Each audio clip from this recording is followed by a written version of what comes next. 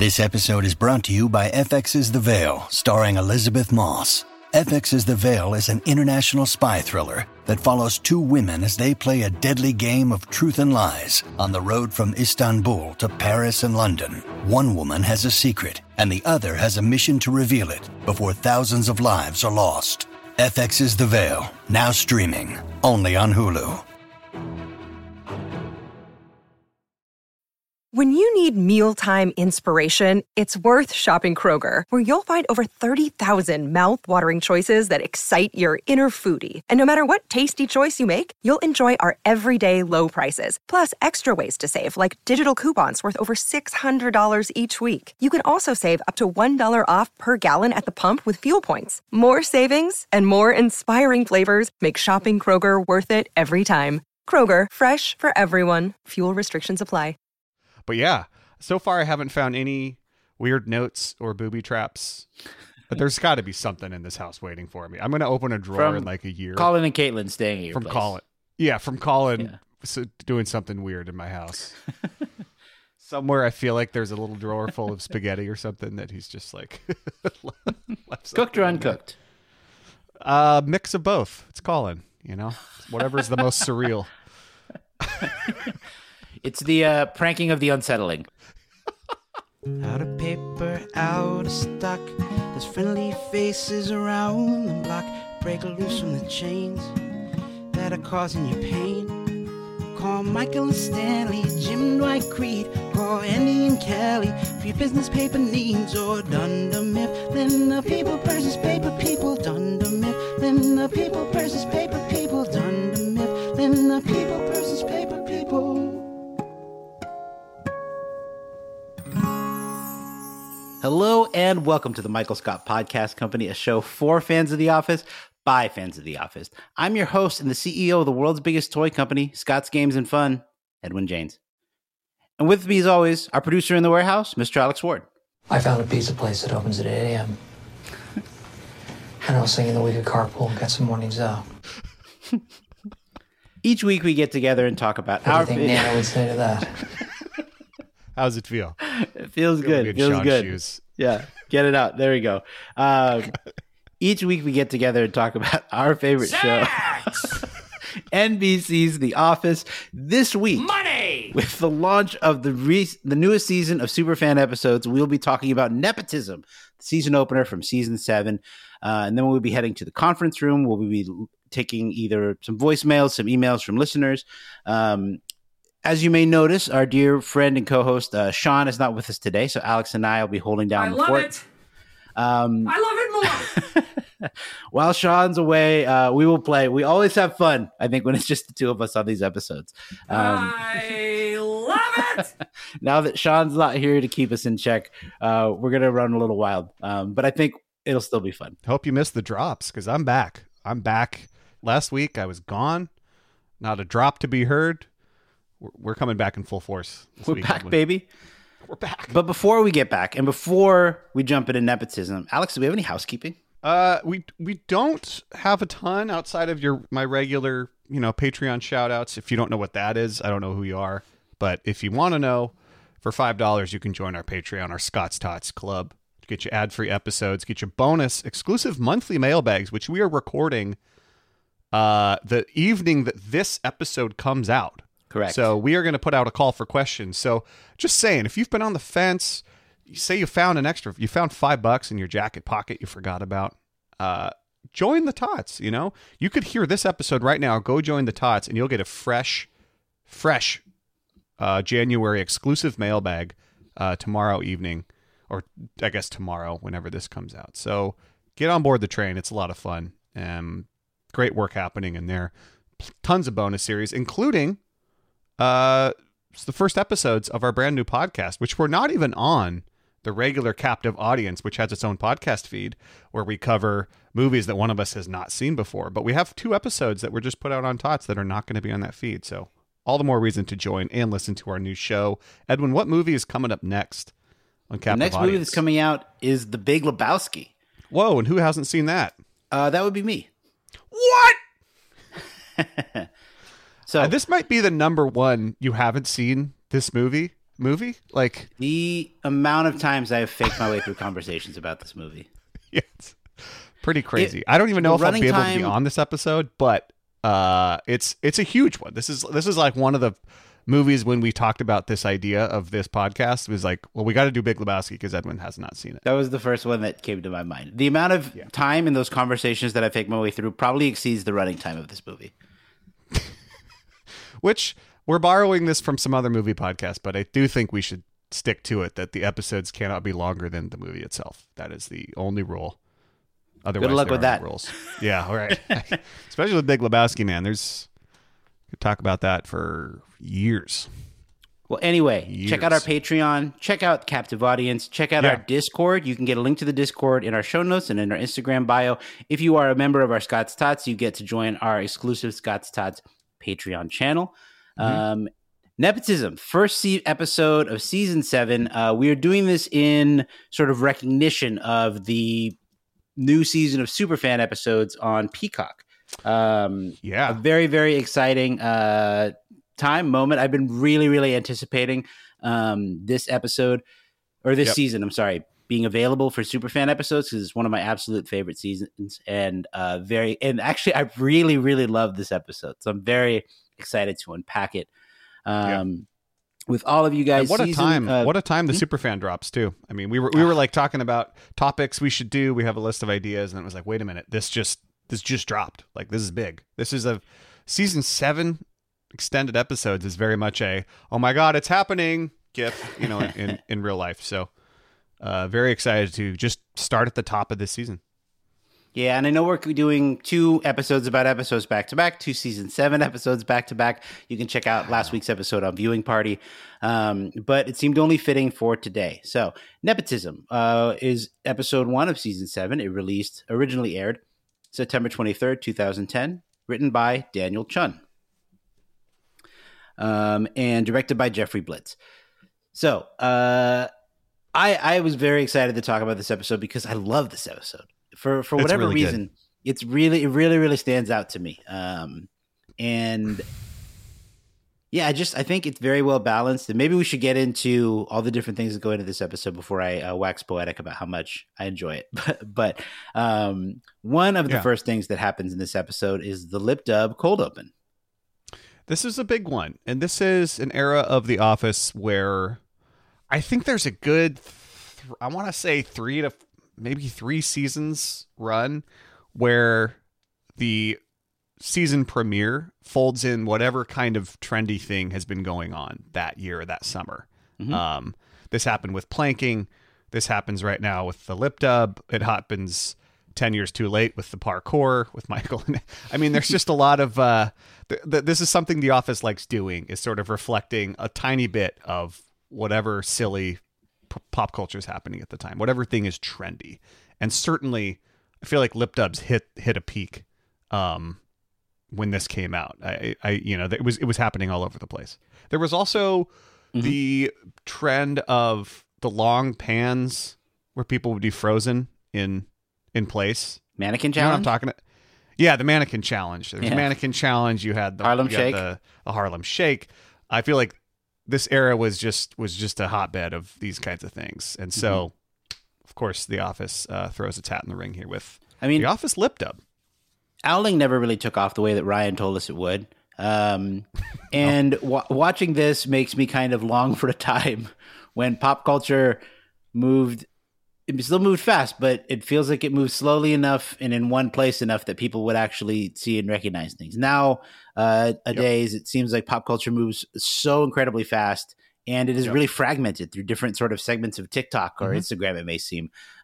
So it's nice to throw back to an era when something like this could move slow enough that The Office could actually incorporate it or fold it in the run of just its inline or regular seasonal releases. But the lip dub, I feel like, is just kind of a nice celebration of the full cast. One of the reasons I love season 7 so much is because it features such a full ensemble, and you get to see almost everyone sort of incorporated in the lip dub. And to remind especially some of our younger listeners who maybe didn't watch the show when it was coming out, I mean, the amount of buzz for season 7, we knew going into season 7 it was Steve Carell's last season on the show. So I think the anticipation for like, oh boy, if tune in now or forever hold your peace was very much how it felt at the time of like, I'm watching every episode. This is the last season with Steve Carell. This is, I wish you could know you were in the good times when they're happening. So I think it folds into how they decided to start off this season with this very colorful, big, bright, choreographed musical number, basically, that's done in the office. And the way it's filmed, the way it moves around the office, every single character, they get to just be purely their character. Themselves. It's so great. It's so well done. It's such a great way to kick off this kind of what feels like a final season of, look, everyone's in the spotlight here. Everyone character knows who they are. Everything is just tight. All the way down to, you get about halfway, 2/3 through this song, and you're like, where's Michael? Like, Michael would be all over this. And then, lo and behold, goes into his office. He basically gets his own section of this lip dub, which he obviously must have negotiated with everyone there. I mean, was this, do you think this was Andy's idea or Michael's idea? I feel like it's only one of the two. Yeah, I probably Andy. I'm imagining Andy brought it to Michael and Michael ran with it. I mean, it's an opportunity for him to be Michael the Magic. Big. And use like the flash paper, the little dove on the end of the wand. Just dime store magic all over the place. With little flash thing out of his hand. He even does a few of them 3-4 times. I wish we could have seen him put that cigarette through that freaking quarter.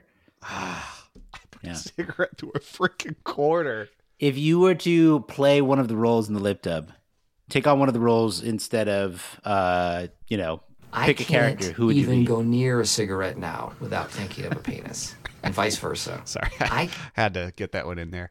What role would I have wanted? Creed's guitar solo for sure. Just a great interlude. Point at the camera. Yeah, that was just kind of a fun role. I probably wouldn't have been on my little Bluetooth headset like him, but this is who they decided Creed is this season. And yeah, how about you? I think the most fun would have been Andy to start it off. Kick it off. That would have been really fun. And then roll and do the glitter, Yeah, it's a big one. I think I would have auditioned for Andy and I would have been cast as Jim. I think that would have been my role. I love I like how, again, we talk about how it's just very concentrated character work throughout this entire thing. I like how Jim appears completely disinterested and just like, guys, what are we doing? And then he kind of turns around looking bored, and then he kind of gets into the rhythm with everyone. Well, we've talked about, there are moments that we've come up on the show, like how funny it is when the entire staff collectively groans, or when you see Dwight's socks. Another moment to me that is almost always funny is when Phyllis says, Dwight. And we get like two really good ones in this episode. We get one where he's up on the desk, and then we get another one when he spanks Sandy. Dwight. What are you talking about? Stanley's, they're like, Stanley, you can't not be in this. And he's just like, I'll just hold the door. They're like, he's basically a doorstop / timekeeper. Toby's on camera. We've talked about how weird it is that Daryl's not more involved, that he's just kind of doing his job. But I could also see Daryl in the moment being like, we got a lot of shipments going out, Mike. Can't really do that today. And same with Angela. All makes sense. Just great moments throughout. I also love the line from Kelly, you make it really hard to love you sometimes. Oh, yeah. Kelly and Ryan actively having a fight during the filming of this. And then, which goes into all of this, which is at the end, it's like, well, it was better. And everyone cheers. Yeah. And what was it before? With an interruption from Ryan, Stanley talking during it, you're behind. Like, it's just great. Creed taking a phone call during his shot. If they do multiple takes, they have to clean up the glitter every time. I know. How many times? Yeah. How many times did they do this shot? All of Michael's magic tricks need to get reset. Yeah, the streamers. There's a lot. I don't really know this song or have any sort of connection with the song outside of this lip dub. Like, it's not a song that I was familiar with really before. Oh, really? Yeah. I feel like this is such a classic. Like, this is just such a I don't know what I've heard this. I know it's by the Human Beings, and it's spelled Beinz. Wonder why they never made it, never panned out. But this is the only song I've ever heard from them. And I had thought actually, when I didn't realize that the tuning, what do you call the little like thing you blow on? Oh yeah, the pitch pipe. The pitch pipe. I thought forever that the song starts and Andy's just listening to that. He's just listening to the pitch pipe on his iPod just to get in tune, even though he's not actually singing. A440. Which would be such an Andy thing, is you're doing a lip dub and not actually singing, but he still gets the right. He's got to get the right tone. But no, he that's actually in the song, which I didn't realize. What a cold open. A great cold. One of the greats. Really memorable. Yeah, a classic, especially to open up the season. Yep. All right, well, let's jump into the episode. But wait, maybe before we do, let's take a quick break. Let's take a quick break, and we'll get into this. Cold turkey may be great on sandwiches, but there's a better way to break your bad habits. We're not talking about some weird mind voodoo from your crazy neighbor or, let's say having your boss drag you against your will to a rehab facility. We're talking about our sponsor, Fume. And they look at the problem in a different way. Not everything in a bad habit is wrong. So instead of a drastic, uncomfortable change, why not just remove the bad from your habit? Fume is an innovative, award-winning flavored air device that does just that. Instead of vapor, Fume uses flavored air. Instead of electronics, Fume is completely natural. And instead of harmful chemicals, Fume uses delicious flavors. You get it. Instead of bad, Fume is good. It's a habit you're free to enjoy and makes replacing your bad habit easy. Your Fume comes with an adjustable airflow dial and is designed with movable parts and magnets for fidgeting, giving your fingers a lot to do, which is helpful for de-stressing and anxiety while you're breaking your habit. It's really cool. It's like this little pen device that you just breathe through, and it has all kinds of flavored air. I really like the grapefruit one. There's almost kind of something minty and like refreshing about it. It's really neat. You got to try the new Solano Fume. It's made with a premium walnut barrel and an onyx-coated mouthpiece that has a slightly softer finish. Start the year off right with the good habit by going to tryfume.com/Michael and getting the Journey Pack today. Fume is giving listeners of the show 10% off when they use my code Michael to help make starting the good habit that much easier. Start the good habit at tryfume.com/Michael to save 10% off the Journey Pack today. Welcome back to the Michael Scott Podcast Company, already in progress. We're talking about nepotism. We just finished talking about the cold open, and we're about to talk about the episode itself. I love this episode because it has such a first day of school vibe. And especially with the super fan cut, we get a little more we get contributions from different characters, but what they did on their summer vacation. Yeah. And it kind of fills out an episode that doesn't have a ton of big dramatic storylines. I think that's one thing that I really like about it. There's kind of this getting back in the groove, getting back into the office, catching up with the characters. And it's just a very fun way to start the season. Yeah, there's not like there was, there's something of a cliffhanger at the end of season 6, sort of, with Jo saying she'll see what she can do to get Holly transferred back. But like there's nothing really we're waiting to see resolved like we have sometimes in other seasons, be it who's the new boss or what happened with Jim and Pam or any mixture of those things. But yeah, this kind of really feels like a standalone episode, really, outside of at the very end when Michael's assigned counseling, which goes into just the next episode. This doesn't like kick off a season-long arc in any way. It doesn't resolve something. It's kind of a unique season opener in that regard. I think too, if you think to season 6, a lot of the big dramatic sort of cliffhanger-esque moments happen throughout the season. So you have Jim and Pam getting married, Jim and Pam having their baby, the acquisition of Dunder Mifflin by Sabre. All of those things happen in the middle of the season. So it makes sense that there isn't like some big cliffhanger at the end. And yeah, like you said, there isn't a big Jim Pam cliffhanger at the end of every season or at the end of this season. The baby or in the job or Jim not proposing and goodbye Toby. Like there isn't that same sort of drama going into this season, which for it being later in the show's run, I think works very well. Yeah. There is a bit of a, I don't know what you want to call it, kind of a fake out where you're almost assuming, oh, okay, Aaron and Andy have finally gotten together. And the fake out is Gabe swoops in for a kiss. And that's sort of the reveal of, I started dating Aaron this summer. It has been, in a word, exquisite.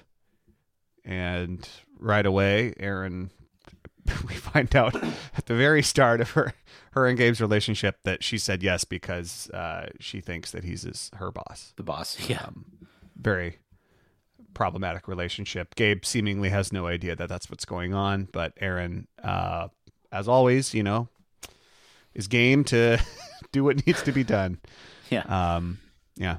It doesn't bode well for the rest of their relationship. Yeah. No. He's accomplished so much career-wise and height-wise. And Andy takes it as Gabe, he asks, am I angry that Gabe stole my girlfriend over the summer? Which implies there was some movement that way, and then it all went sideways, or rather it went upwards to Gabe. So he cites his anger management training.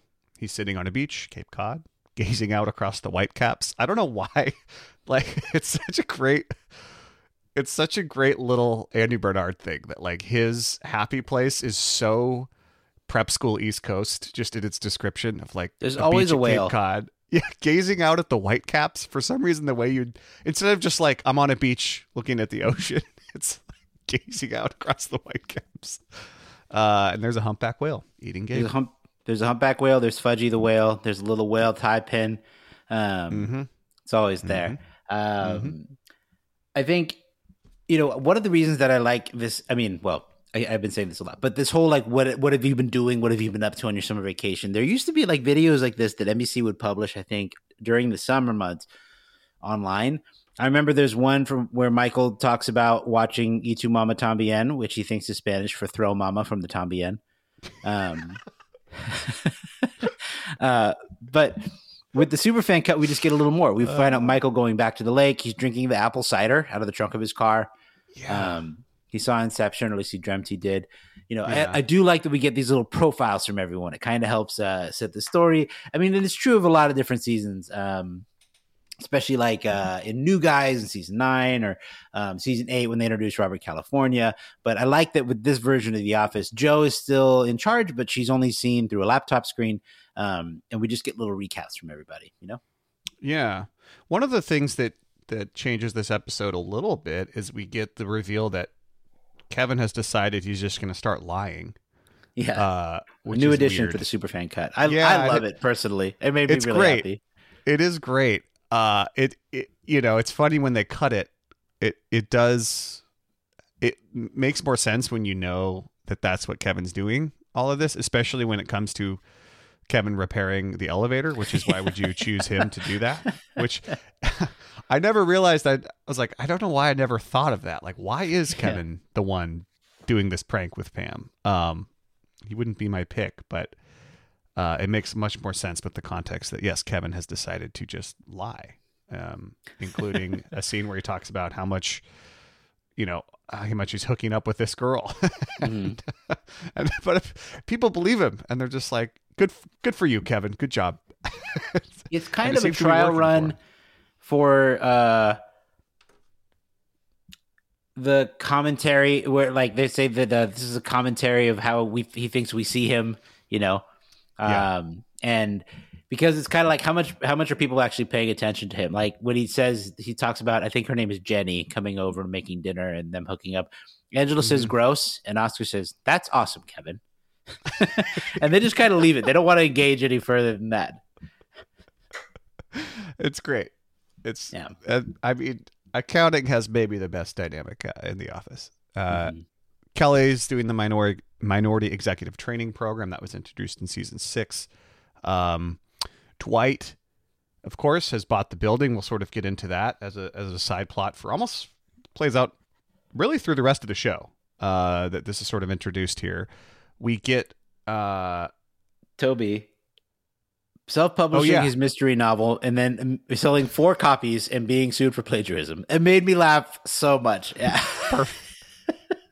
It's because it's not just Did you Toby read the title of his book? Event at the Lake? It's just event at Mystery Cave. Yeah. Like, come on, dude. Like, event at Mystery Cave. It's just the worst Mad Lib ever. It's like Angela did an ad lib to title his book. Yeah. You're like, something that happened. Event. At a place. Anyway, yeah, great, all good stuff. There was one other with in Toby. there that, Hold on, with Toby, it's not Michael making fun of him or putting him down. It's like he does this thing, and it just happens like that in his life. Like, I do really love that. Like that, the Toby as like the punching bag. He's kind of like Charlie Brown a little bit. Like he just kind of it's just kind of his. Where it's like he's not like that. You know, in Parks and Rec with Jerry, who's my favorite character in Parks and Rec, and they build this character where when Jerry's at home and he's not in the office, he's the opposite of who everyone thinks he is, where he's got this big, beautiful, gorgeous family. He's really slick. He's got great hand-eye coordination when he's not there. And at the office, he's just a laughingstock. He's a joke. And they did not do that with Toby, where he is, in fact, just as bad, if not worse. Maybe the office is where people actually see him as, as like a competent person. But I'm like, do you think he actually plagiarized anything, or does he think it's just bad Toby luck? Probably both. I think, or that he was so generic in his mystery that you could just say he's plagiarizing anything. I don't think Toby actively plagiarized, but I do feel like that's probably he did it on accident, or He probably read a ton of mystery novels, and he sort of just wrote an average, something that they all kind of, and he borrowed everything from all of them. Yeah. Mm-hmm. Yeah. One other thing we get to is Daryl learned that he blew out his knees. Oh, yeah. Playing softball, which I believe he teases before, where he says, I've only got 1 year left in these knees. Yeah. When he's because he declines to do the training Print in program. All Colors initiative. Yeah. Yeah, which Kelly does.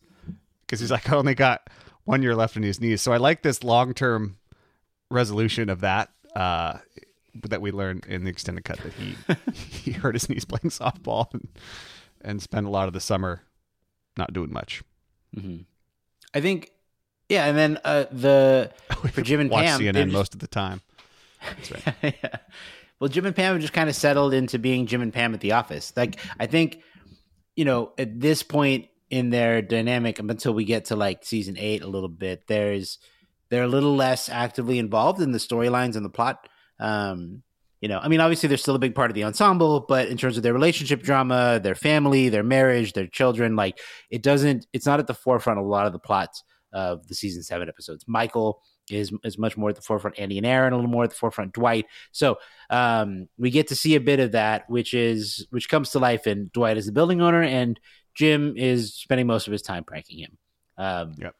Which is just kind of a nice dynamic. I do really like the gigantic ring of keys and the plot to add more keys to it until his pants fell down. It really is reminiscent of Today I Knocked Myself with the Phone from Conflict Resolution. Well, we get to a little bit in the extended cut of Pam and Jim talking about it later, and she's like, it really is a good prank. He's like, it was very elegant, she says. I like that she's so in tune with his pranks that it's like, this is very well done, very elegant, that he could get away with it. I will say that the Dwight throwing the keys back at Jim is some of the best Foley on the show. Some of the best like extra sound effects. We get just like the little plinking of the keys hitting Jim in the face. Because they're landing on carpet, like they're not making any sound. Right, they're not making any real noise, but they have this really like satisfying like bing, bing, like they escalate in pitch as they go. Like there's no reason it would do that. No, but it's so good. Bing, it's very bing, satisfying. Bing. Yeah. It is very much kind of a back to basics. Nice. Kind of table setting for season 7 of like, they're pranking. Here's what everyone did. And then perhaps, at least for this episode, the most notable thing that someone did over the summer, which we can get into, is Michael hiring his nephew, Luke Cooper. Played by Evan Peters. Played by Evan Peters, who'd obviously go on to become quite a big star. I think he might have been on his way was he not in the show Heroes at this time? Wasn't he in that show? I'm not sure. I think. Am I making that up? I don't know. I don't know if he was in Heroes. I didn't watch that much of that show. He was in Kick-Ass. Remember that? I sure do. He was Quicksilver in the X-Men movies. Oh yeah, maybe that's what I'm thinking of. Mm-hmm. American Horror Story. That's what else was going on. That's the other big one. I first saw him in. Yeah, and then Dahmer as well was the last one. Well, that's his. Yeah, that was a couple years ago, year and a half now. Jeffrey Dahmer, his huge role, bringing him into our Netflix homes. But yeah, at the time, he is so good at playing this little shitbag. This guy that, like these guys, the Boondock Saint, Citizen Kane, posters in the dorm room. Like this guy was very real. Around, what is this, 2012? This is 2010. 2010? Oh man. Okay, this is right. It's like the year I graduated college, and this guy's everywhere. This is a real person, Luke Cooper. Just an awful human being who doesn't even know, like they're not even old enough or really self-aware that they're this awful. That they're just, all they do is consume and they just give nothing back to the world at all, and even has a shitty attitude on top. Like, just the worst. I mean, he comes in, says Coffee Monkey's here, and he has the nicknames for everyone. Right. Big O, Tiny, Daryl Hannah. Yeah. Daryl Hannah. Venus. Calls me the Nard Man. The Nard Dog, okay? Nard Man is my father. What? Yeah, it's by the way, great all guys trivia team name, the Nard Men. There's it's funny with this episode too, being a super fan episode, we get a lot of extra stuff. But one thing that made me appreciate this episode even more is that most of it is just kind of talking heads, just kind of context for other things that happen in the office. It's not like there's a big storyline or stuff that gets cut out. A lot of it is like Andy talking about how he got to fire people in a boardroom one time by running around and tagging them as a child. It's like, those are the little the extra things that come back into the show, which I really like. I'm so glad you brought that one up. That is maybe my favorite little piece of this extended cut is Andy revealing. It's such a good show and not tell of the absolute, I don't know, privileged hellscape that Andy grew up in, of like what a corporate nightmare it would have been to work for Andy's parents or Andy's dad, of like, this is like a torture thing where everyone's sitting in the room and my 4-year-old's going to run around and he's going to tag someone and that person's fired. And like, that's so sadistic. It's so awful. But like, it says a lot about who Andy is. It's also the kind of thing that, it doesn't contribute much to this actual storyline. It's just something that a comedy writer came up with that is very funny. It doesn't actually add anything to the plot of the episode. So naturally, it does end up hitting the cutting room floor, I guess. But these are the little inclusions that really make these episodes so magic. Yes. You realize, like, if The Office came out today as a Netflix series or a Peacock series where it didn't need to be on any kind of time clock, and you'd be like, this episode's 35 minutes, this one's 29 or whatever. Much how the extended cuts are. You wonder what would they have just left in?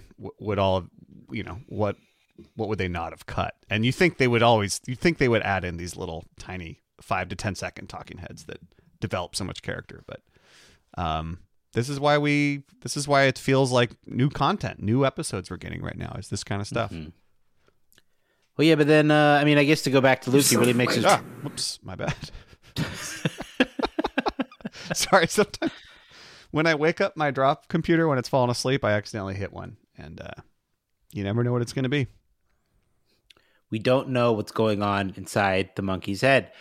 We also don't know what's going on inside of Luke's head, as he's a bad attitude and he's a bad worker.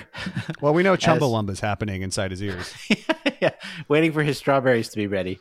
But yeah, it's just very funny that he's brought in and like is so aggressively bad in terms of we see more of that. So we have the coffee order, we have the copy machine. We just kind of walks away. I guess we have the ice cream, the clutch cream run, bro. Everything he does, he just does kind of poorly. Almost willfully bad Yeah. too. Like there's a layer to Luke that's not just like he's forgetful or he doesn't have any attention to detail, impulsivity and attention to detail. This is a family hallmark, I guess. But he actively is like, I am not caring and I'm going to show you I'm not caring. And what are you going to do about it? I almost feel like he'd be this way even if the person that hired him wasn't related to him. You know what I mean? Like he just is so, he's wearing the clothes he's wearing. He's barely trying at all. And everyone knows this. And everyone tells Michael very quickly at the top of this episode, like, this guy's the worst. New guy sucks. He's got to go, Mike. Everyone's got something to say about Luke, and nobody likes him. Mm-hmm. Very unlikable. We also get to see a little bit more of why Michael is doing this. I mean, we know that his half sister is Luke's mom, and that she kind of cut him off from that side of the family because Michael lost him in a forest. All-time talking head. And like that they let him just you see him do his calculations of like 14. Last time I saw Luke, opening day of Ace Ventura 2, 95. So yeah, 15 years. Yeah. Anyway, I lost him in the forest. we get to see him have a call with Luke's mom. They talk about Facebook. They talk about Nana, who we see later on. Or no, I guess we see earlier in Michael Scott Paper Company arc. And we just get to see Michael kind of longing to be back with his family. But it is funny that Michael seems to be more at home with his work family, I guess. Or, he tries with Luke, but you really can't bring it out of him. Because I guess that is another thing we see from Michael is like him actually trying to help Luke out with the invoices a little bit, or even with the laser pointer thing. Like he's really giving him softballs to try to just do something really, really baseline to prove that he should be at the office at all. Something helpful. Yeah. Get ice cream. How hard is that, right? I get ice cream, right. And he even does that so he can talk about Luke with everyone while he's out getting it, which is a whole great conference room scene we'll get into. But this is like, he just, the addition of that phone conversation with his half-sister, who I'm guessing is Jeff's daughter. Did Jeff and Michael's mom have, maybe when Michael was in his I hate you with Jeff, like, because Jeff and his mom got married. We know Michael was a little kid. He was the ring bearer at Jeff and his mom's wedding. So they must have had her right after this. So she's probably a younger half sister by, 5-6 years. Mm-hmm. That's how not that any of this really matters, but that's how I saw it. Yeah, I guess that's interesting because you would have thought that Michael would really embrace that person as like a sister. And I guess like you would imagine Michael have a much stronger connection to them, maybe. Maybe he did until he lost Luke. I guess because Michael seems like such a person who was struggled for friends and companionship as a child. That's just kind of the impression you get from Fundle Bundle and from these things. But yeah, I guess it's hard to kind of piece that together from just this. But yeah. The only thing I can assume is it's that is his half sister. Yes, is Jeff. Like it would also make sense. Daughter, and Jeff is probably like doesn't want Michael around at all, or just is like, don't, dude. This is not. I know you think she's your half sister, but this is my daughter, and I don't like you. There's something weird going on with Jeff. The way that it plays out, even in this phone call, would make it seem almost more that she's like a stepsister, which is to say that maybe she was Jeff's child from a previous marriage or something like that. And that's how it feels. That's how it feels, but he does say half sister, which is different than stepsister. Yeah. So I almost feel like a stepsister, maybe it'd be better. I don't know. Mm-hmm. There's something weird going on, but all that is, what's weird about it is in that phone call with his half sister, he is so hesitant to have anything critical to say about Luke, because I think he's so desperate to regain this bridge to his family that he'll do whatever it takes, and which includes just being willfully ignorant of whatever Luke is doing. I just can't get over, screw the teapot letter. Let me see Michael losing Luke in Forest. Yeah, I know. I wonder if it was the same Forest as Survivor Man. Yeah. Had to go back. Mm-hmm. Gosh. But yeah, I guess we can see out the rest of the storyline, which is that Luke is back and he's causing a disturbance. I do love when Meredith tells him to scram, turn off the Chumbawamba and scram. But Luke is supposed to help out with the laser pointer, and he's got the laser pointer on everyone: Oscar's forehead, Angela's boob, Andy's eyeball. And then Michael says, "You need to learn to be more professional, Luke," and deals out what he calls capital punishment. Much to the praise of everyone in the office. Capital punishment. He means corporal punishment, of course. Right, of course, yeah. But yeah, that was just justice. That's where the drop comes from. I love it. Yes, yeah. sir. Mm-hmm. That's right. Yeah. We get this. Everyone gets to replay the Spanx, which gives us the wonderful blooper of Rainn Wilson coming in to spank Ed Helms, and they use that. They use that in this episode, that cut, because there's just a shot of Rainn Wilson right after he does it. It's the look on his face is so funny. It's so deeply funny. It makes me laugh so hard. Right where they cut that, when he's like, "Dwight, get off me, stop!" Right where they cut it, Dwight's face is just put it on the poster. It's very similar to like, "Oh, I got her," with the whole Aaron winning the art contest thing. There's like, yeah. It's perfect. And I also love too that we talked about Kevin being a liar. Like, there's another season 7 blooper where Kevin is in the elevator and he's saying, "I just came from the museum where I saw an exhibit," and he can't get through the line. And it doesn't really make a lot of sense where it's supposed to be in the episode unless you see this extended cut. That Kevin is just lying about things.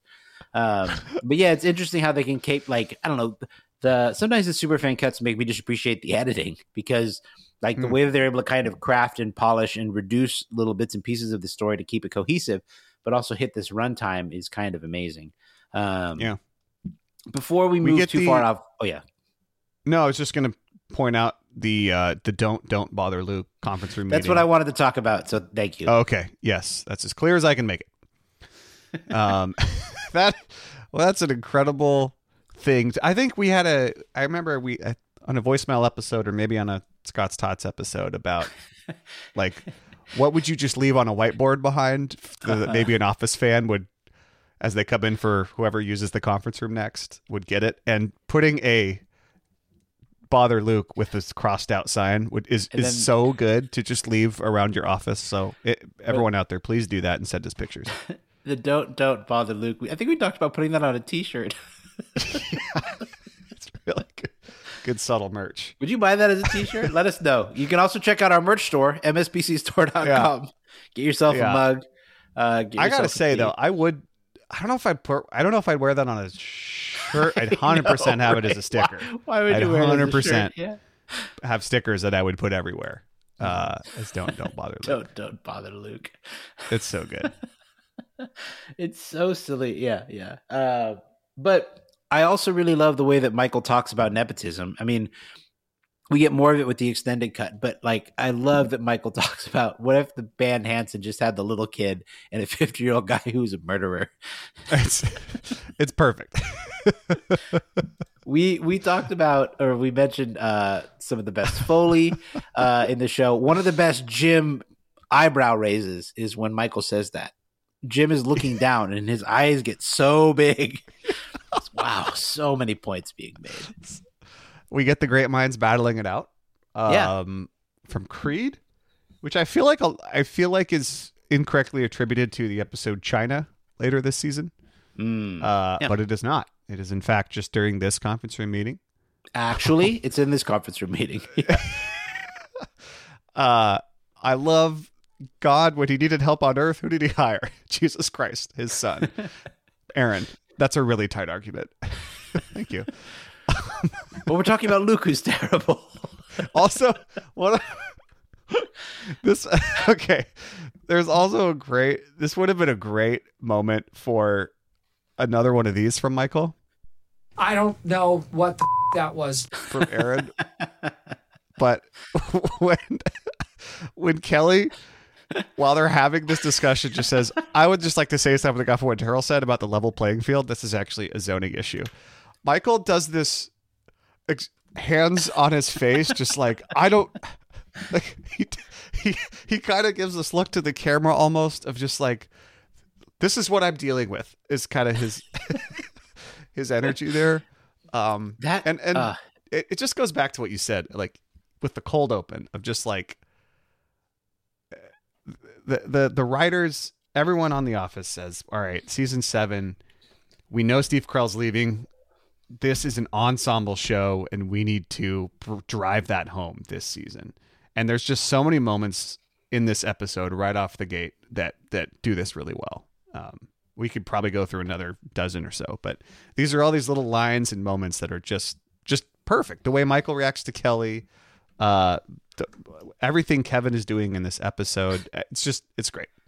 I love when Toby says, you guys, I think Michael and Luke may be related. And they're like, Toby, the detective man. He's like, I got it. And Stanley says, I might buy your book. And he says, it's better if you don't. It could ruin me. Yeah, it's better if you don't. Legally, it's better if you don't. It ruined me. And to which Michael says, put me down for 1 million copies. Yeah. It's such a good throwaway line from Michael. Yeah. Put me down for 1 million copies. Toby has finally published his book, and he says, legally, it's better if you don't. It'll ruin me.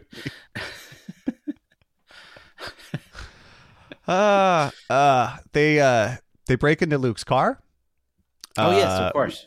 This is sort of where the episode turns, or at least the storyline turns, is because until then, Michael's basically like proudly admitting that he's related to Luke, and he's like, I just want you to treat him like he's my nephew. It's not so hard to understand.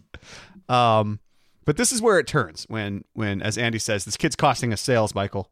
This sort of, it becomes, Michael can no longer ignore or no longer pull the wool over his eyes. That like, look, this isn't just that people don't like him. It's like he's making people's jobs harder, literally, by not delivering things he said he'd deliver and keeping, Michael's pants. He was going to return to Talbot's in his car. As always, it takes something to happen to Michael personally for him to really care about something. No, I know they fit. It's not about the fit. I also love that, like, Joe back anyway. Joe has to get involved, and that's also a next level. Yes, that's one of the best sort of misdirects. Oh, you don't love all the facts, which are, I love him. How far has it gone? Oh God, how far has it gone? We've combed through this line a few times in this podcast, but it's like this is why you get this caliber of a guest star, Kathy Bates. Just how far has it gone? The way she says it is so measured, and it's something she's definitely done before. She's not shocked at all by this news. She's just sort of, oh gosh, this is another thing on my to-do list now. How far has it gone? Like legally, what do I need to do? Just amazing. Also, we get the way that Gabe sits down on the chair. Yeah. Yes. Does a little dip sit. Yeah. Lower yourself, Gabe. I believe it's in the extended cut too, where at the end Michael has to be like, okay, move. And you get to see how funny it is that Gabe is sitting. Yeah. Yes. We get Joe very much in character, just kind of quickly providing some good leadership to Michael with sort of a folksy saying, he's, I got a nephew too, but he don't work for me. He can swim in my pool, but he can't come in my house. And Michael loves these sort of Southern sayings that Joe Bennett has, and loves to try and come up with his own. You cover his ass like tidy whities. He's like, I will cover his ass like moss on a Mississippi tree stump. Was how I put it not clear enough? You have to go and make your own saying. Calls him out immediately. But yes, so this leads to all this leads to the laser pointer scene, the spanking of Luke, and then Luke is gone. He's as mysteriously as he appeared, he just runs away. Screw it. Screw it. I don't know. There's something about his body language, the way he runs out, where I'm like, did Jeff hit him as a kid? Like, it's almost like he experiences something again. I don't know. I can't really put my finger on it, but that's just the vibe I got from Luke on his way out. That maybe there's a reason he has so much contempt for adults. But yeah, he's gone. And Creed reports that he's been relentlessly trashing everybody on Twitter. Oh yeah, It's funny stuff, but mean. And then yeah, I do love at the end when Michael he says, Gabe wants to talk to him, and he says, "What is this in relation to?" And yeah, it's easy. Six counseling sessions. Thankfully, all of our HR representatives are trained counselors, and like just that little reveal. I'm really looking forward to working with you, Michael. Yeah. And how much Michael genuinely considers termination over 6 sessions with Toby. It's just like he's calculating it in his head. But yeah, I love Michael's reaction to that. You have to undergo 6 sessions of counseling. He's like, really? That's it? All right. That's highway robbery. Gabe's good. That's the spirit. And that leads into counseling. So yeah, it's just a almost self-resolving thing with his nephew. We don't Luke never comes back. He never mentions Luke again. He's just sort of rented for one episode. And then counseling. That's a whole nother episode, but that's the main storyline. Anything else? Any other notes on the main plot here? Not from that. I'm just kind of now excited to talk about Dwight the building owner and yes. The Bart Simpson Jim's of prank. Scranton. The Bart Simpson of Scranton. Do people call you that? Yeah. This is all. This is sort of setting a precedent throughout the next couple seasons, where, like you've said, Jim and Pam are settled. They have a child. They have accepted their life, who they are, and everything. That angst of them is gone, and in comes this sort of let's start to just examine what is a healthy long-term relationship and what sort of things happen. This is, I would say, the first sort of domino in that whole line that plays out through the end of season 9, all the way to athlete and everything after that. And this kind of starts it off. It's just this little, like, nothing's wrong, but it doesn't feel totally right. And it's, maybe I'm reading too much into it, but that's sort of the vibe I got of why are they doing this. Yeah, I think there are also some elements of them playing pranks on Dwight to kind of, I mean, Pam says Dwight hasn't been messed with in a while, so he's really, what is the line? He's really annoying, or he's really, I don't remember exactly, but he hasn't been taken down in a little while. Yes. And there's an element of, it's kind of season 1-esque, where they're just kind of trying to play a prank on Dwight to kind of escape the boredom of the day, or because Dwight, like, quote unquote, deserves it or whatever. As Jim maybe would say, I guess. But like the workplace doesn't feel like it's as much of a place to escape from as it does in season 1, I would say. Like, it's more colorful. It's more fun. It doesn't seem as serious with the sales. Like, there's no sales conversations or business conversations going on. It's just Luke and his coffee and his ice cream, basically. But my favorite part of an ice cream party, the bagel chips. The bagel chips. Yeah. Soy ice cream. But yeah, and then of course, I mean, we get Pam talking a little bit more about feeling bad for ruining Jim's prank, and then trying to get with Kevin to mess up the elevator. And then Kevin, leans into this whole story about having been an elevator repairman. My specialty was the buttons. What's the buttons? Yeah. I could see it though. I could see Kevin as a elevator repairman. But I think, I could be wrong. I think elevator repairman, I think that's like a very lucrative job. I don't think there's like a lot. I mean, it's a very important job. It's very important, and probably a lot of hazard pay involved in that sort of thing, I would guess. Anyway, I was I in don't feel LA, like Kevin would have switched out of that career. When I was living in LA, there was a time when we were in this like temporary working space while the office was getting set up. And we were on like floor 26, and one day there was a power outage and there was like trouble with the elevators. And all of a sudden it became like, oh wow, the elevators are incredibly important. And yes, unless you want to go down 26 flights of stairs to get out. We ended up taking like a freight elevator that moved really, really slowly to get out of the building that day. But I just can't imagine Kevin being the guy they would call to fix it. I just looked this up. It's only in California that they're showing average salary for an elevator mechanic. Okay. It says elevator mechanic salaries in California vary between $52,000 and $209,000 per year. It's just a massive scale. So there's about $150,000 swing in there, but all that is to say, I think it's actually a pretty good career. I also love that Kevin did not do that, and go ahead. Well, no, he's starting to get caught up in his own web of lies, which I really love. Yeah, I'm losing myself. It works for a second. He does try to hit the close button and it opens. He tries to go down, it goes up. And you get the it successfully breaks. Disobeying us. Yes. Yeah. And could have seen that coming. Kevin calls it a circus board after all, instead of a circuit board. One of my favorite. And that video the video for a second is perfect. And this is exactly what Pam wanted, Mm-hmm. Dwight freaking out. Is this elevator going up? The elevator's disobeying us. That's perfect. It's Dwight freaking out about a machine that he thinks has suddenly gone sentient. One of my favorite little earworm things that I like to bring up of this podcast from time to time is Hank, can you hear us? I knew that. That's I would presume that Kevin's button and circus board work also disabled that feature, but I don't know what. There's 3 floors in the business park? Yeah, maybe. Yeah, if that. So it's not a crazy serious issue.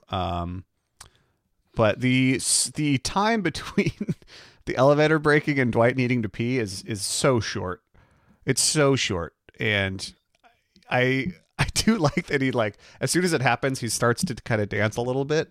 Yeah, and he's probably had to pee for quite a while, as he says. He's been very busy this day, and he's had to deal with the raccoons that I'm sure Jim probably introduced into the building earlier in the summer. He's been having to fix the men's toilet, all these sorts of things that I assume were all Jim pranks or things he's booby trapped. So kind of gets himself in the end there as well. And Dwight tells Pam to use your talons, pry him open as he pees in the corner. Mm-hmm. Yeah, I guess, there's not a lot else from this episode. It just really is the season opener. It sets the tone for everything that goes on in the season. There isn't a ton to really dive into besides these sort of cursory storylines. I think it's one of the reasons why I like this episode so much. It's very light, and it has a lot of my favorite little things. The Hank, can you hear us line, the keys plinking, Jim's eye roll, all these little things just kind of, I think, make this episode very memorable for me. There's also one other line delivery by John Krasinski that deserves a shout out, which is when he's sort of taking a while to look up at Dwight. He's like, "Hey, Dwight, they sent a memo where you have to drink your water out of these weird backpack things." Oh, okay, you got it. What he did here? Where he's making fun of Dwight's camelback. Yeah. Appreciate that line read there. And a pretty savage takedown from Dwight. You have one job to do and you do it forgettably. Yeah. Yeah. Yeah. Those of us that do require hands-free hydration. Mm-hmm. Also, the kind of resolution really quick of Jim and Pam, of their sort of, it is a little weird how they present it, with Pam kind of, "I love you." Mm-hmm. I was like, oh really? Or is this really what? Is this actually an issue? It doesn't feel like it ever is, but it kind of, by the end of this episode, it's like it never really was an issue. And I think that line of Jim's like, "Oh, of course there is. Hey, Chinese tonight?" She's like, "Yeah, great." It kind of just resets their rhythm, that they're in tune. Yeah, think about that compared to Chinese was my cheap suggestion. Very different. That's a good call. Good call. I never thought about that. Yeah. Can you imagine if Jim and Pam in that moment outside the elevator, one of them was like, "Fast food? Fast food's fine." Yeah, fine. Yeah. Well, that's it for that episode. How about a quick little conference room? Well, there you have it. Let's go to the conference room. All right, you know what? That's it. Conference room, 5 minutes. All right, couple. I just got one voicemail, and then I got some blind rankings for you to do as well. Oh, clutch. All right. People sent us a bunch, so we're gonna start chipping away at the pile of blind rankings, and it'll just be a one-man show. You just get to do it. It's gonna be great. But before we do that, let's get to let's get to a voicemail. This one's from Josh out in Indiana. Hey guys, this is Josh from Indiana. Love the show. Been listening to you from almost the beginning. Wow. Oh wow. So my question is this: there's a lot of food featured in The Office. We got some signature dishes from everybody. Jan has her ossifuco, which is not correct unless it's been braised for approximately 17 hours. Kevin has his famous chili. Michael has many specialties, most notably 8.5 by 11 pieces of pancakes and also French toast. Big breakfast man, Michael Scott. But I was just wondering, what do you think some of the other specialties are of some of the characters on The Office? Of course, there's also Dwight, his famous horse meat sliders or pony meat sliders, that are taken from the horse without actually killing it, which is I'm very interested in that. But anyway, maybe do an episode on food in The Office. I think there's some interesting content there. So anyways, keep it up. Love the show. I'm always listening to you guys on my commute. Make it go a lot more quickly. So there you have it. Catch you on the flippity flop. Bye. Thank you, Josh. Josh, thank you, Ben. Thank you so much. Appreciate it, Yeah. and I love the question. Yeah, So, signature dishes. If there's going to be a potluck, let's say, or something like that, a Friendsgiving perhaps, what other signature dishes would you want to see from some of the Office members? Well, I think there's a few more that we can add to the list of ones we've already seen, just to kind of shorten this list a bit. Like, I think Gabe is going to bring a homemade pizza, where he made the dough, he made everything, as you guys talked about in viewing party. I think that I feel like Ryan would also be he would focus on a breakfast item. Okay. Like I feel like Ryan's move as far as his signature dish is not like thinking of a potluck, but it's more like he would try and go hook up with someone and then cook them something impressive in the morning. Yeah. Like he has got one move where he makes like very good like homemade biscuits or something. Because otherwise he's probably just serving his mom's pesto. I was going to say his spaghetti. mom's pesto or his mom's salsa. Yeah. Yeah. But I could see him he's got like one biscuit recipe and he just goes back to that well a lot. Mm-hmm. Or waffles, hotel waffles. Right. Yeah. A hotel waffle. Yeah. You know what I'm thinking of? Doesn't Isabel make mac and cheese? And she brings it to Jim and Pam's house when they're in the hospital, and she talks to Dwight. Oh, when Dwight's ripping up the counters. Yeah, I think she does.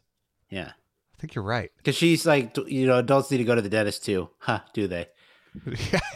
Yeah, that's right. That's right. Yeah. Okay, so that's one thing that came to mind. Isabel's mac and cheese, maybe. Isabel's mac and cheese, great. Yeah, great.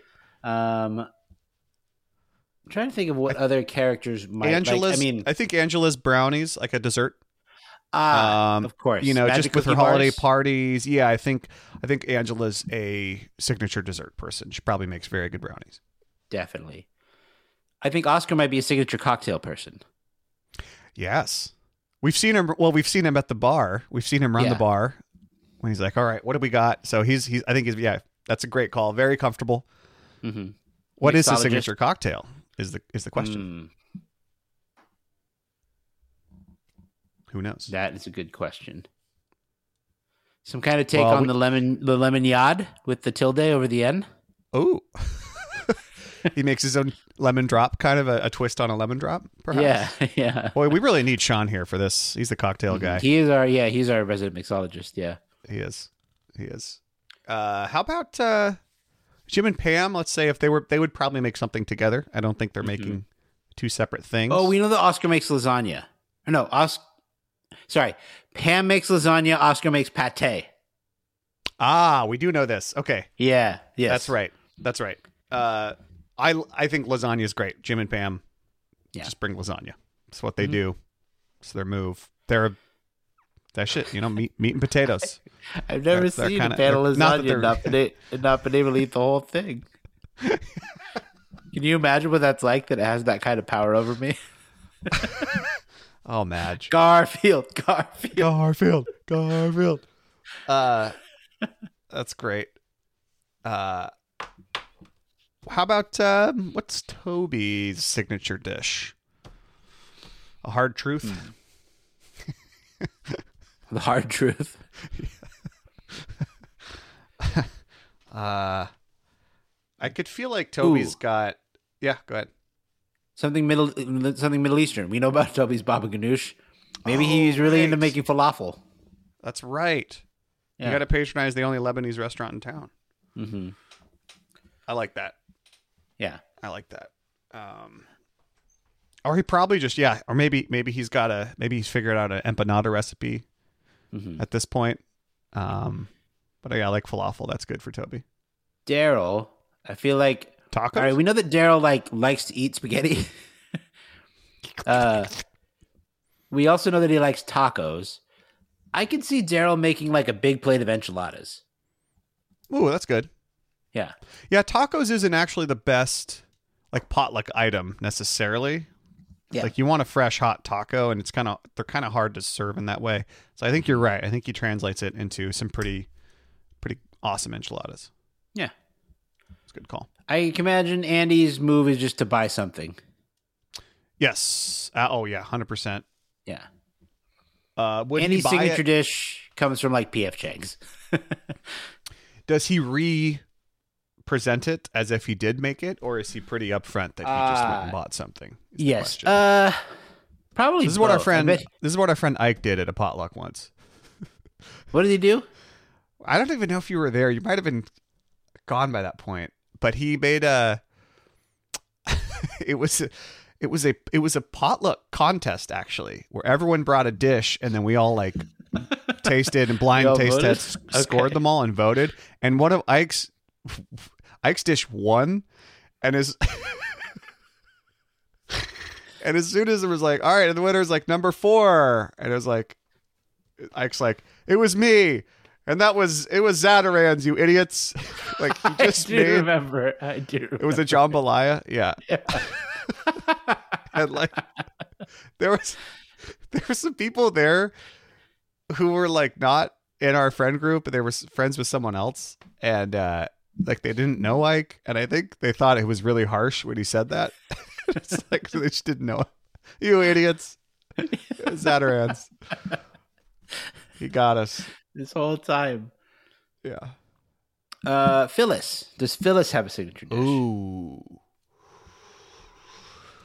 Whatever it is, there's no mushroom in it. I'll tell you that. You see Phyllis making a pie? Yeah. Yeah. Yeah. She's probably got a handed down pie crust recipe. No. Phyllis makes fudge. We find this out in season 9 when there's another person instead of Stanley, and he's like, I feel like I've already gained 10 pounds. Because Phyllis has been giving him the fudge. Yeah. That's right. Yeah. You know what, though? I bet in that couple, though, I'll bet Bob has got like a bomb signature dish that he makes. Like, I feel like Bob shows up with like... He's working the smoker. I was going to say, he's got smoked ribs. I bet he shows up with ribs. That's his move. Mm-hmm. And they're great. Fall off the bone. Just wonderful. Mm-hmm. This is it's no contest when you think about Michael's man meat that he makes on the George Foreman grills. That no one can cut with the plastic knives and forks. Oh, shoot. They're like tearing with their teeth. Yeah. I even had the Dwight, I want some of your man meat drop, but I was just to open an episode, so I didn't keep it in there. Never get to use that again. Okay, we've got almost everyone. I guess Stanley? Ooh, Stanley's just bringing red wine. Yeah. He just shows up with the red wine. Aaron? Aaron's bringing boiled Gatorade. I can imagine Aaron is bringing a lot of candy. That's what I was, yeah, but like leche. weird, like Peeps, like candy. No one, Out of season. she loves, but no one really else likes. Yeah, yeah. I think we've pretty much. The only other people we haven't really talked about is Kelly, and then if you want to talk about Nate again, Gabe. Oh, no, we have to. Gabe. Robert California is bringing either basil or marmalade. Yeah. All right, that's enough.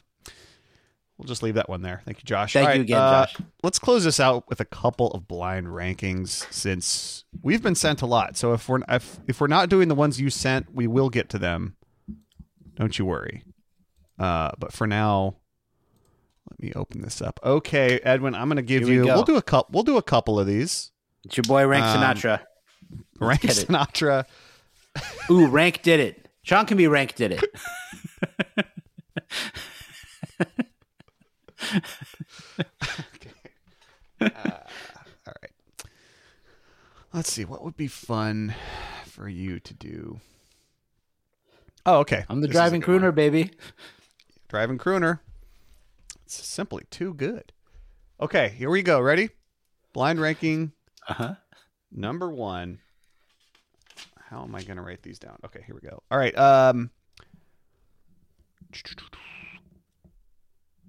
The Scarn. The Scarn. I'm going to put the Scarn at 3. All right. Great. Let's do The Ballad of Sweeney Todd. 5. Okay. Not bad, but not I hear you.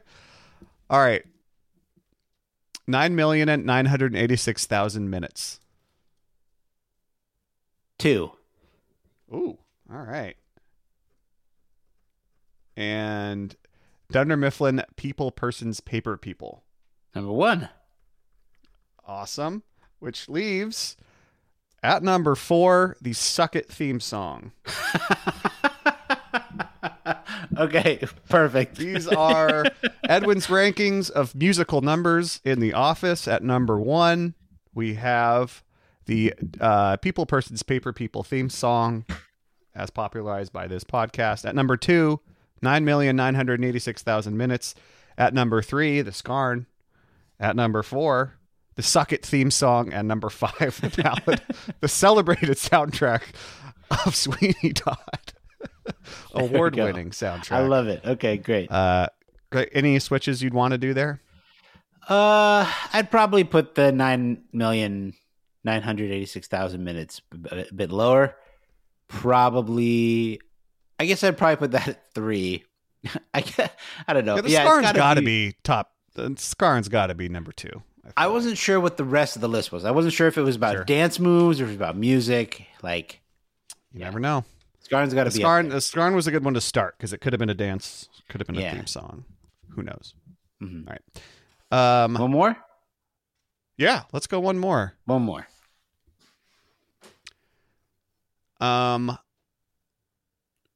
Rid-it-it-it-do.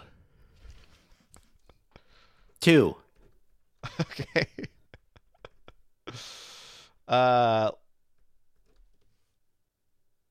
I declare bankruptcy. 4.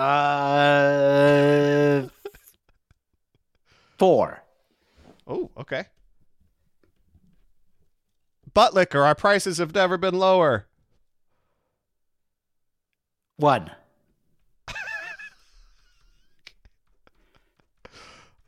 Shut up about the sun. That's tough. I'm going to go 5. All right. Which means at number 3, boy, I will hammer spank your rear. Okay.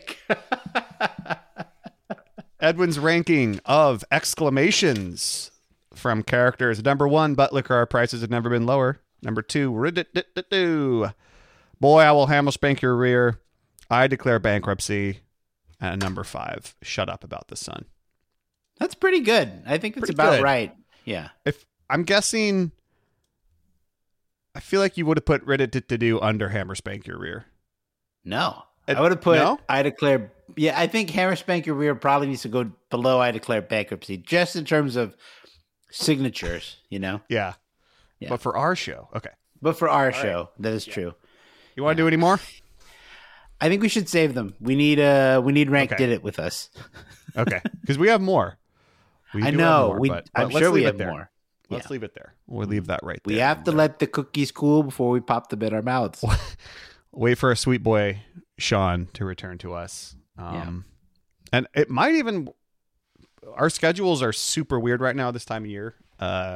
With this is true. Sean's on set on a job, and I am on vacation. I'm always in and out of vacation, as we talked about. I'm constantly on vacation, not working, but I will be gone. I might be gone for this next episode, so who knows? We shall see. Or all over. Yeah, funny enough, it is our host who lives in Switzerland, who flies all over the world all the time, who has the most stable, normal schedule of That's all right, of us baby. right now. So good on you. At least for a few weeks, but for a few weeks. But it also, the duty of closing the show out falls on you, sir. Well, there you have it. Thank you for joining us. We appreciate you having spending some time with us for listening. Special thanks to Ryan Lloyd, who does all our artwork. Special thanks to Kayla and Brianna, who run our Discord. There are other things to say, but this show is recorded on location in Portland, Oregon, and Zurich, Switzerland. Thank you for listening. Thanks for hanging out with us. We want to hear from you. So send us more emails, more questions, anything you got. You can call us and leave us a voicemail. And that number is 503-694-9314. I only kind of forgot that time because I remembered to ask Alex. But call and leave us a voicemail. We're just so happy for everyone that interacts with our show, that listens, supports our show. If you got questions on your mind, I think you can get them in for our Patreon this month. Join our Patreon, $5 a month. Helps us, supports the show. But more importantly, we donate a portion of that to Thurgood Marshall College Fund every single month. And I guess I'm probably missing some more things from the outro. Get onto our Discord. Join us. Come party with us. Again, new exclusive monthly mailbag Scott's Tots episode. Also coming up very quickly. So good time to join the Tots. Rate and review the show. Listen to Captive Audience. Listen to Temptation Island. But more important than all of that, take care. Stay safe. We'll see you next week. Pippity Poppy, give me the solid. Yes, sir. Closing time. Every new beginning comes from some other beginning's end. Good night.